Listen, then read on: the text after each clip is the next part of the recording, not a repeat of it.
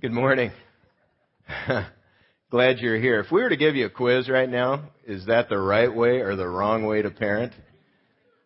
Probably 100%. I hope it would be 100%. That's easy to identify. That is not the way to do it.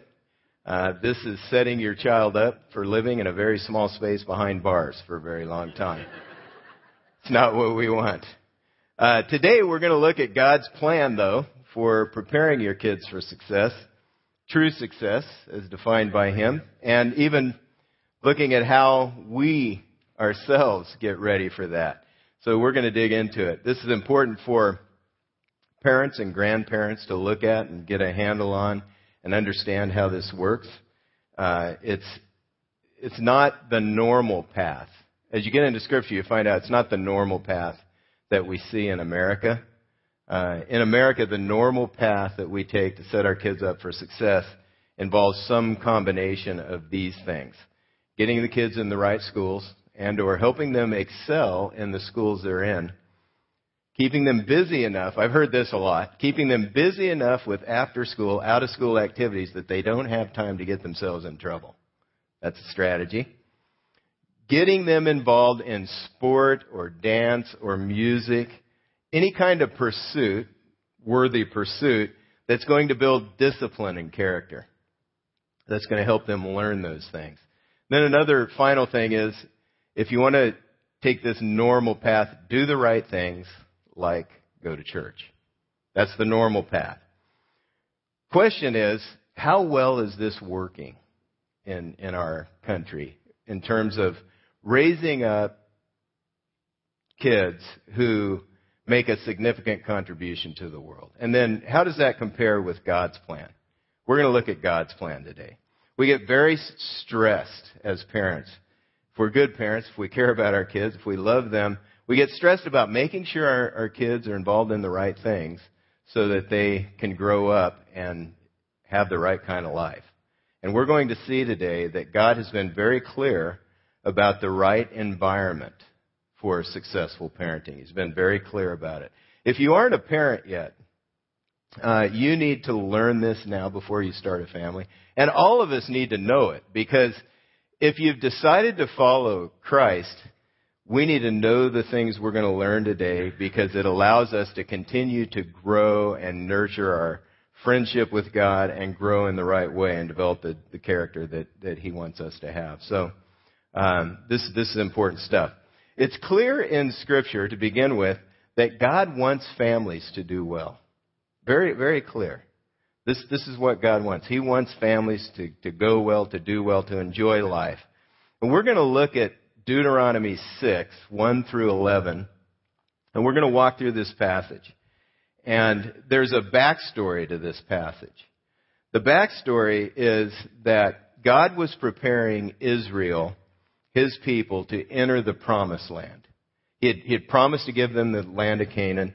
He was getting them ready to do this. And as we look at their history, which is about 3,500 years ago, we look at their history, we learn about how God relates to us. We learn a lot about that. So we're going to dig into this passage. In verse 1, it says, "These are the commands, decrees, and laws the Lord your God directed me to teach you to observe in the land that you are crossing the Jordan to possess." They were about to go into the land. There'd been a hiccup, though. There'd been a hiccup. Actually, in chapter 5 of Deuteronomy, He laid out the 10 Commandments again. He laid out the laws and decrees. He laid them out, make sure they remember them. Deuteronomy, it means the second time the law was given. This is like a rerun for them. He's repeating himself because he wants to make sure they understand these things. They get these things. They got a grasp on them. There had been a roadblock that affected an entire generation, a hiccup. And the hiccup was God promised to give them the land. He led them out of slavery in Egypt. They're perched on the edge of the land, the promised land, and they chickened out.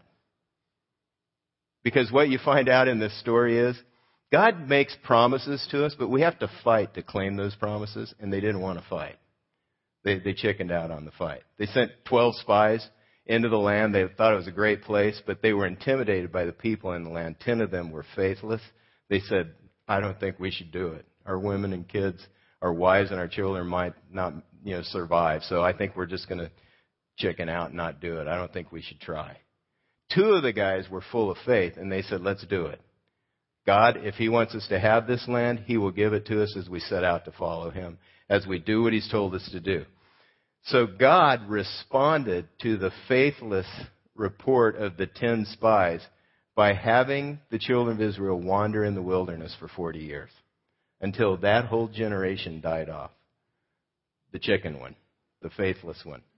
Until they died off. When they died off, then a new generation arrived, and so here they are again. They'd been through this once.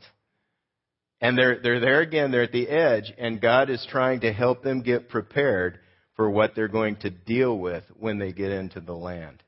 Because what he's doing is he's preparing them for life in a hostile environment. The country, the part of the world they were moving into was barbaric, very opposed to him and his ways. It was completely the opposite, going the other direction. The whole culture was worshiping other gods, and out of that worship, they were horrible to one another and to the people. It was just a big power grab.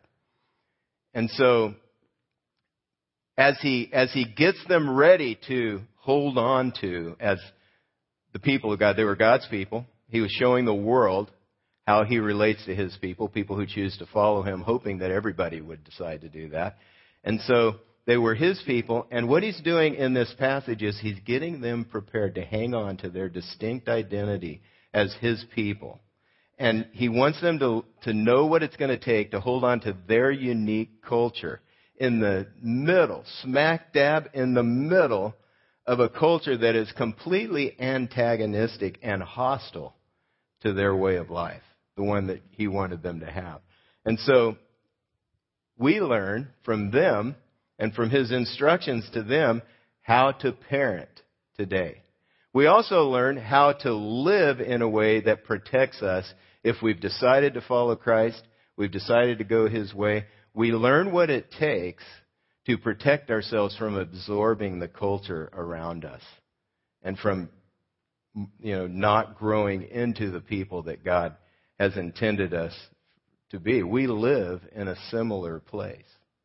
And so he starts in verse 1 with that comment.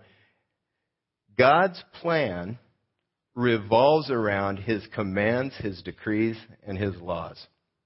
He explains that he gave his commands for a reason, so that you, your children, and their children after them may fear the Lord your God as long as you live by keeping all his decrees and commands that I give you, and so that you may enjoy long life. Hear, O Israel, and be careful to obey so that it may go well with you. This is what's on God's heart. Obey so that it may go well with you and that you may increase greatly in a land flowing with milk and honey, just as the Lord, the God of your fathers, promised you. God wants us to do well in life. He wants things to go good. He wants us to have a good life. He wants the best for us. And I noticed that when I step outside of the boundaries he set up for life, that's when I get hurt. That's when I hurt the people around me. That's when things go bad. And so what you see is the heart of God behind what he's laying out here. He's trying to show us how to do well. How do we live in a hostile environment without absorbing the culture? This is his heart behind every command. He lays down his law so that life will be good for those who choose to follow him and to follow what he said about life. That's what's on his heart. So there's nothing more important in parenting. There's nothing more important in our lives than living God's ways and teaching our kids to do the same. There's nothing more important than living his ways. God reveals his heart, and then he lays out his game plan in Deuteronomy 6, 4 through 6. Hear, O Israel, the Lord our God, the Lord is one. Love the Lord your God with all your heart, with all your soul, with all your strength. These commandments that I give you today are to be upon your hearts. This is a core part of his plan. We're to get his commandments on our hearts. And in the Bible, your heart is not the seat of your emotions. We tend to think that way in America. Follow your heart. Go with what feels right. Do what feels right. In the Bible, your heart is the seat of your will. It's where you make choices. It's the decision-making center of your life. So what he says here is, get God's commandments into the part of you where you decide things, into your will, into the part of you, into the decision-making center of your life where you decide what you're going to say and do as you respond to what's going on around you. That's what he's saying here. And what we learn from this passage as we walk through it, what you're going to find out is parents are the plan. Parents are God's plan for learning His way, for learning to walk with God in His ways on this earth. Parents, you are God's plan for multi-generational discipleship at the early stages of your children's life. As they're growing up, you're it. You're the plan. And the hope is that as they grow up and become adults, you can continue to be a source of encouragement and guidance for them. But you are the plan. If you have children that are growing up right now, you're it. Not the church, not the Christian school. You're it. You're the one that God looks to. There are no guarantees that your children, as they grow up and become adults, are going to choose to follow Christ. They have a will to choose. They have their own choice to make. God never overrides the will of a person. He always leaves it up to each of us to decide that. Some will go astray.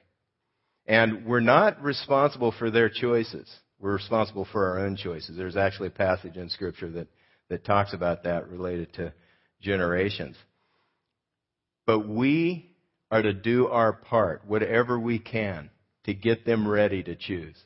To try to show them how good God is, how good it is to follow Him and to walk in His ways. And as they see God work in our family life, as we see Him come through over and over again, they begin to pick it up. We do our best, and then we trust God. So what this means is we need to pray. We need to pray that God would work in the lives of our kids, that their own will, their own heart would turn to Him and learn to trust Him and learn to walk in His ways and by His commands. Listen to verse 7 and 9. Now here's some more of His plan. Get these commands on your hearts. Impress them on your children. Talk about them when you sit at home and when you walk along the road and when you lie down and when you get up. Tie them as symbols on your hands and bind them on your foreheads. Write them on the door frames of your houses and on your gates. Notice what's the center of the conversations in the family?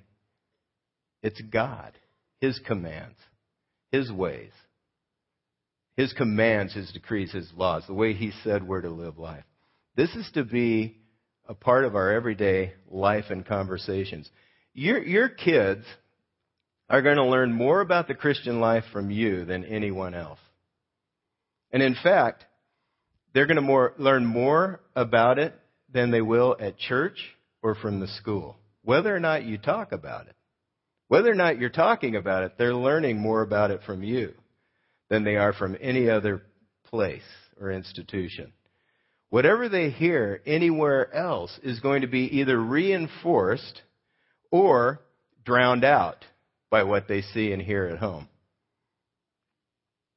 Our kids are watching and they're listening. Our kids learn God's importance they learn His importance by watching and hearing how much we talk about Him, how much we include Him in our approach to everyday life, our involvement in church life and how much we talk about that, our example and our explanation of walking in the Spirit, letting Him guide and teach us, our actions, the impact of sharing our faith on our family life, our action steps to advance and extend His kingdom. And then they're also learning by how seriously we take our wrong, the wrongs that we do. Whether or not we admit our sin, whether or not we admit our wrong, ask forgiveness, and make restitution, then change and grow. Do we actually, when we see that we're doing wrong, do we turn from it and admit it and get it straightened out with them? They're watching all this. They're learning. We're like the instructional video for life. We're it. They're checking this out. Your biggest enemy in parenting, I heard my mentor say this the other day, is living a half-baked Christian life. That's your biggest enemy. The biggest power is living a full throttle Christian life. It's the best thing. There's some research by George Barna. He's the guy who does polls. He polls Christians and the whole culture, the whole American culture. But there's some research done. And this is what he says that he has found out about people in churches. He says almost half of born-agains, that's people who have decided to follow Christ. They've surrendered their will to Him, and at least they've prayed a prayer, or there have been some kind of experience, and they've been born again. That's what Jesus said. If you believe in me, you'll be born again. You'll get a new start, a new fresh start. And born-agains are those who are part of churches who believe that Jesus does that. That's us. We're a part of this. Almost half of born-agains, now I don't know if we're like the rest of the culture or not, but this is what he found out. Almost half of born-agains, 45%, teach their children that there are no absolute values. You might expect that parents who are born-again Christians would take a different approach to raising their children than did parents who have not committed their life to Christ, but that was rarely the case. Barna went on to say, for years we have reported research findings showing that born-again adults think and behave very much like everyone else. It often seems that their faith makes very little difference in their life. This is what God is trying to avoid in Deuteronomy 6. He's trying to tell us that the difference, the way you pass on your faith to your kids is you live it. You live it out. You get the truths of God on your heart, and then you begin to live in line with them. Because our kids are watching, and we're showing our kids what life is all about as they watch it. According to Scripture, life is about at least these four broad general things. It's about God, not us. It's about Him. Knowing Him, loving Him, obeying Him, learning to glorify Him. It's about becoming more like Christ. If you've decided to follow Christ, if you've decided to give your life to Him and follow Him, it's about becoming more like Him and sharing His love, expressing His love to others as they go by, as we relate to them. It's about stewarding our possessions, our life, both our material things and our spiritual life. It's about stewarding that in a way that reflects God's rulership, His leadership. And it's about teaming up with other people to expand His kingdom, to help people, more and more people, come to know Him and connect with Him. Kingdom of God is the rule of God in the hearts of men and women. And so we extend it by helping other people come to know Him and decide to follow Him as well. That's what life's all about according to the Scripture. Parenting happens as we model life. Our kids are picking it up. They're picking up what it's all about. They see our perspectives, how we look at life. Everybody has glasses, lens through which we view life, and they're picking up our perspectives, what we think's important, our values, what we think's important. They're checking out, they're watching what we do, and they're discovering the relative value of things. And we're actually, the way we live is embedding this in them to a certain degree. It's just the way life is. It's what they learn early on. They're learning perspectives, values, attitudes, words, and deeds. Our kids are catching on to the Christian life through us. They're catching on to how important it is through us. Situation by situation, our kids are learning by how we respond to hard circumstances, bad situations, good things, how we handle the flow of life. They're learning from this. Life is the ultimate learning environment for our kids. Situation by situation, our kids are learning by what we sacrifice for. What do we save up for? What do we say no to? And what do we say yes to? What do we get upset about? What upsets us? They're learning from that. What do we get discouraged over? What do we get excited about? You can't fake excitement. You can't fake hype. You can try, but your kids know what you really get excited about. They really do.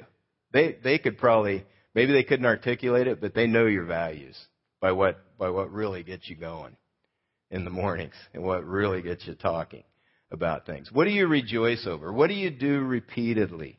What do you choose to do when life is busy? Or what do you not do? What do you drop? When life gets busy, what do you let go? They're watching this. What do you punish? What do you praise? You can't fake it. This is why it's important to get God's Word in our hearts. What is in our hearts is going to spill out in front of our kids as we live life. They're going to know these things. They're going to see it. That's why God's Word needs to be on our hearts. It needs to be a part of the way we think, the way we decide, the way we choose. It needs to show up in our will and in our mind, because that's where we decide what we're going to say and do. This is why we need to ask God to keep changing our hearts. There's a statistic I heard this week, or I don't know, a couple weeks ago maybe. 70 to 88% of kids in evangelical homes, born-again homes, bail on God by their freshman year in college. And people who raise their kids in church might say, but I took them to church. That's not where it happens. That God says that's not where it happens. It happens in the home, not in the church. So God's instruction to Israel to get His commands on their hearts is crucial for us as parents. We need to get them on our hearts. We need to live them and then explain them to our children as we go through life situation. We tend to divide life into pieces like a pie. Family life is a slice. Jesus, maybe our marriage, work. Jesus is just a slice. These are slices. This is how the Bible thinks about life. If you decide to follow Christ, Jesus is at the core. And then He shows you, He guides you in your family life, in your work life, and then on out there. Jesus' rightful place is at the core of your life. All the good stuff flows from Him. All the good stuff flows from Him being at the core. Because if you decide to follow Christ, what happens is the Holy Spirit comes and lives in you, and He guides and teaches, and He helps you. And you might be thinking, wow, this is blowing me away. I feel responsible for my children. And you are. But here's the good news. God is a gracious God, and He will help you. And you might be thinking, I don't know where to start. I don't know Scripture very well. Not quite sure how to do this. Here's the other good thing. You don't need a master's degree in biblical studies to do this. You only need to get into the Bible, let God speak to you directly. Go to the Bible and ask God. Just decide, Lord, I want to hear what you have to say to me, and I will do it if you say it. I will do what you say. Let Him begin to speak to you, because what you're going to find out is the Bible comes alive. It is alive. God uses it. It's His Word. And it speaks. He speaks to your heart, and He shows you about perspectives and attitudes and things that are off, and He helps you move into the right direction following Him. And as you do that, let Him speak to you, and then start telling your kids what He's telling you, what He's teaching you. Start explaining it to them. If you were offered a job promotion tomorrow, and the boss comes up and asks you whether or not you think you could do it, what are you going to say? Now, you might not think, for sure, I can handle this. But what you're going to say is, I will figure out whatever it takes to do this job. That's what we need to do with parenting. This may blow you away, but we need to say, God, whatever it takes, I am going to figure this out. I'm going to do the best I can. Will you work with me? Will you teach me? Will you help me? You don't need to know all there is about the Bible. You need to get into it and let God start teaching you how to live. And so the way that you take the first step is you take the first step. Then you take the second step. Then you take the third step. And you just keep walking forward with God, letting Him rearrange your heart, your mind, the way you go about life, your priorities, your values, your perspective. You let Him shape you. God has the amazing ability to teach you exactly what you need to know right now for tomorrow or for today. He can show you what you need right now to pass it on to your kids. So you don't need a degree. What you need is you just need to get into the Word and let God start speaking to you. That's what growth groups, we're going to be looking in our growth groups at. How do you hear from God? How do you know for sure it's Him? And then how do you step out to do what He's told you to do? Or just being willing to do that. We're going to look at that.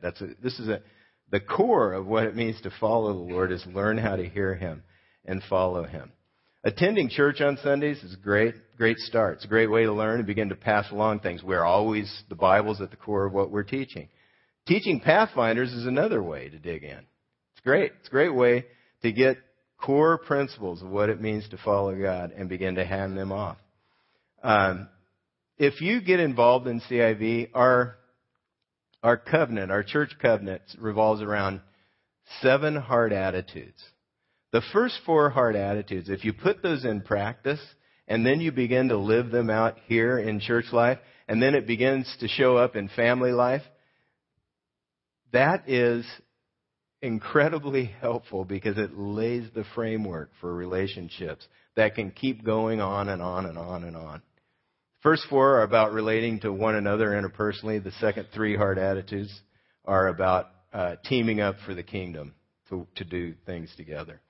As you get involved in church life, as you allow your heart and your life to revolve around the things important to God, then you begin to grow.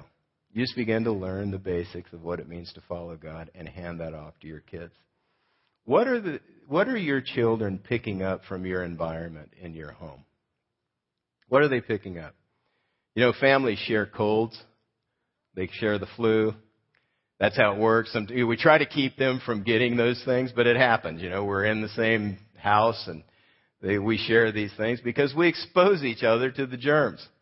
This is how the faith is caught by your kids. They're exposed to it. Honestly, and that's the good side of exposure. They get exposed to it in the environment of a loving home. That's God's plan. That's His intent for how we're to grow and how we're to develop families and how we're to do discipleship from one generation to the next. You may be wondering, if you haven't been talking with your kids about God very much or walking with Him, or maybe you're new to following Christ or you just haven't brought it up. Well, have a conversation with them and say, you know what, I haven't mentioned this a lot, but I'm going to start trying to share. This is either the most, you can tell them if it is the most important thing, and it has been, you just haven't been talking to them about it. Say, this is the most important thing, and I really haven't been sharing this with you, but I want to start. I'm going to just try to start telling you about what God's teaching me and the things I'm learning. Or, you know what, Jesus has become the number one thing in my life. He's the number one person, and I'm following Him, and I want to start telling you about that. But anyway, just have a conversation. Be honest. Haven't been doing this. Haven't been sharing this important thing, and I want to start. After laying out the game plan in Deuteronomy 6, there's a warning. In Deuteronomy 6:10 through 12. It says, "When the Lord your God brings you into the land He swore to your fathers, to Abraham, Isaac, and Jacob, to give you, a land with large, flourishing cities which you did not build, houses filled with all kinds of good things you did not provide, wells you did not dig, and vineyards and olive groves you did not plant, then when you eat and are satisfied, be careful that you do not forget the Lord, who brought you up out of Egypt, out of the land of slavery." It's easy to forget. It's very easy to get distracted by what's going on in life. We get distracted, and we're tempted as we see everyone around us. They live from a different perspective. They seem to be doing okay.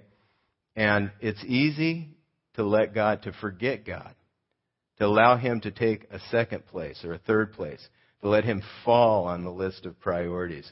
If you want to hand off your faith to the next generation, then we need to hold on to the fact that God is God, that He is who He said He is. This is the number one thing that will prepare them for the future. Our life revolves around Him and what He said and what He wants to do with our lives. First 4 commands. Deuteronomy 5, right before this passage we've been looking at, He went through the 10 commandments again. Just second time, make sure they remembered them. The first 4 commands relate to God. Second 6 relate to how we treat one another. But I heard a guy this week talk about these, and he was having fun with it. He said, first command, I'm God, and you don't get another one. Second command, don't even make anything that looks like me. Third command, don't mess with my name. Fourth command, don't mess with my day. It's all about God. That's what life's all about. Make no idols. You shall have no other gods before me. Make no idols. Worship nothing but me. And I'm spirit. I'm not a physical being. I'm spirit. Make no idols. Don't take my name in vain. Show reverence and respect when you're talking about me. Remember the Sabbath and keep it holy. Keep one of the days of the week when you rest and you think about me. You keep that holy. You set it apart as an honor to me. You know, in America, we're beginning to have all kinds of gods show up in our society, just like in the 3,500 years ago when the Israelites went into Canaan. And we have to be careful that we're remembering that God is God. And as we live life, we're choosing the right things. You know, we've always had some idols here. Sports is one of them. We worship sports. Some of us pick a college based on our favorite team. No, not talking about, I don't know about you Trojans that are here or anything, but some of us pick a college because we want to root for that team. You know, we work our schedules around sports on TV. Or we let more important things like church drop so our kids can be involved in sports. One idea is that sports, remember I talked at the beginning of the normal path, sports are a way that we build character into people. If that were true, the most righteous, virtuous people would be in the NFL, the NBA, the MLB. That must not be it. That must not be the key. Don't let anything rival your commitment to God. And don't let anything rival Him as the one that your family revolves around. The major problem with Israel in the Promised Land, when they got there, they kept adopting the practices of the people who lived around them. They adopted their gods and their practices. And that's why last week we looked at a passage that related to them when they were exiled to Babylon. That's why they got exiled. They kept adopting the practices. God was not number one. They forgot about Him. And we must decide to remember Him. We shouldn't do the same thing. It's very easy to absorb the culture around us.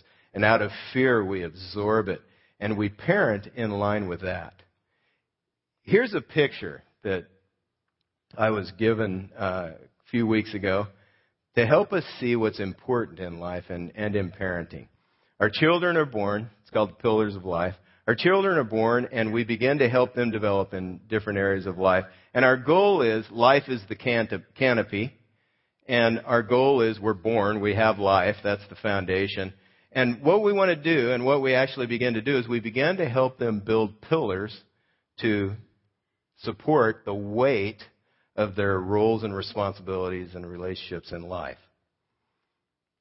When they're born, at the very beginning stages, we focus on their physical development.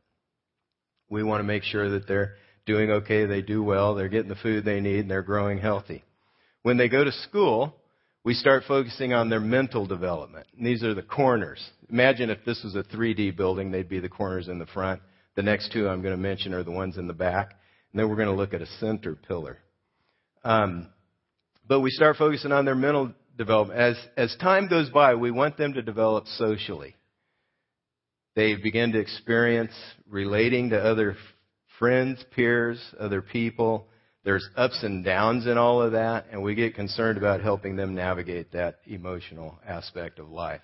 And then there is one pillar. Okay, I got 4. Trying to see where I'm at. There's one pillar in the center of the building that holds up more weight than all of the others. And we tend to forget about this one. We tend to let it go.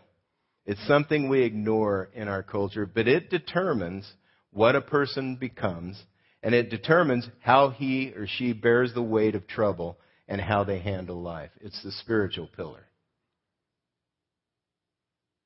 This is the lost core in our culture that gives a truly significant and meaningful life. It's the spirit of a person that determines how they deal with life. Proverbs 18:14 says, "A healthy spirit conquers adversity, but what can you do when the spirit is crushed?"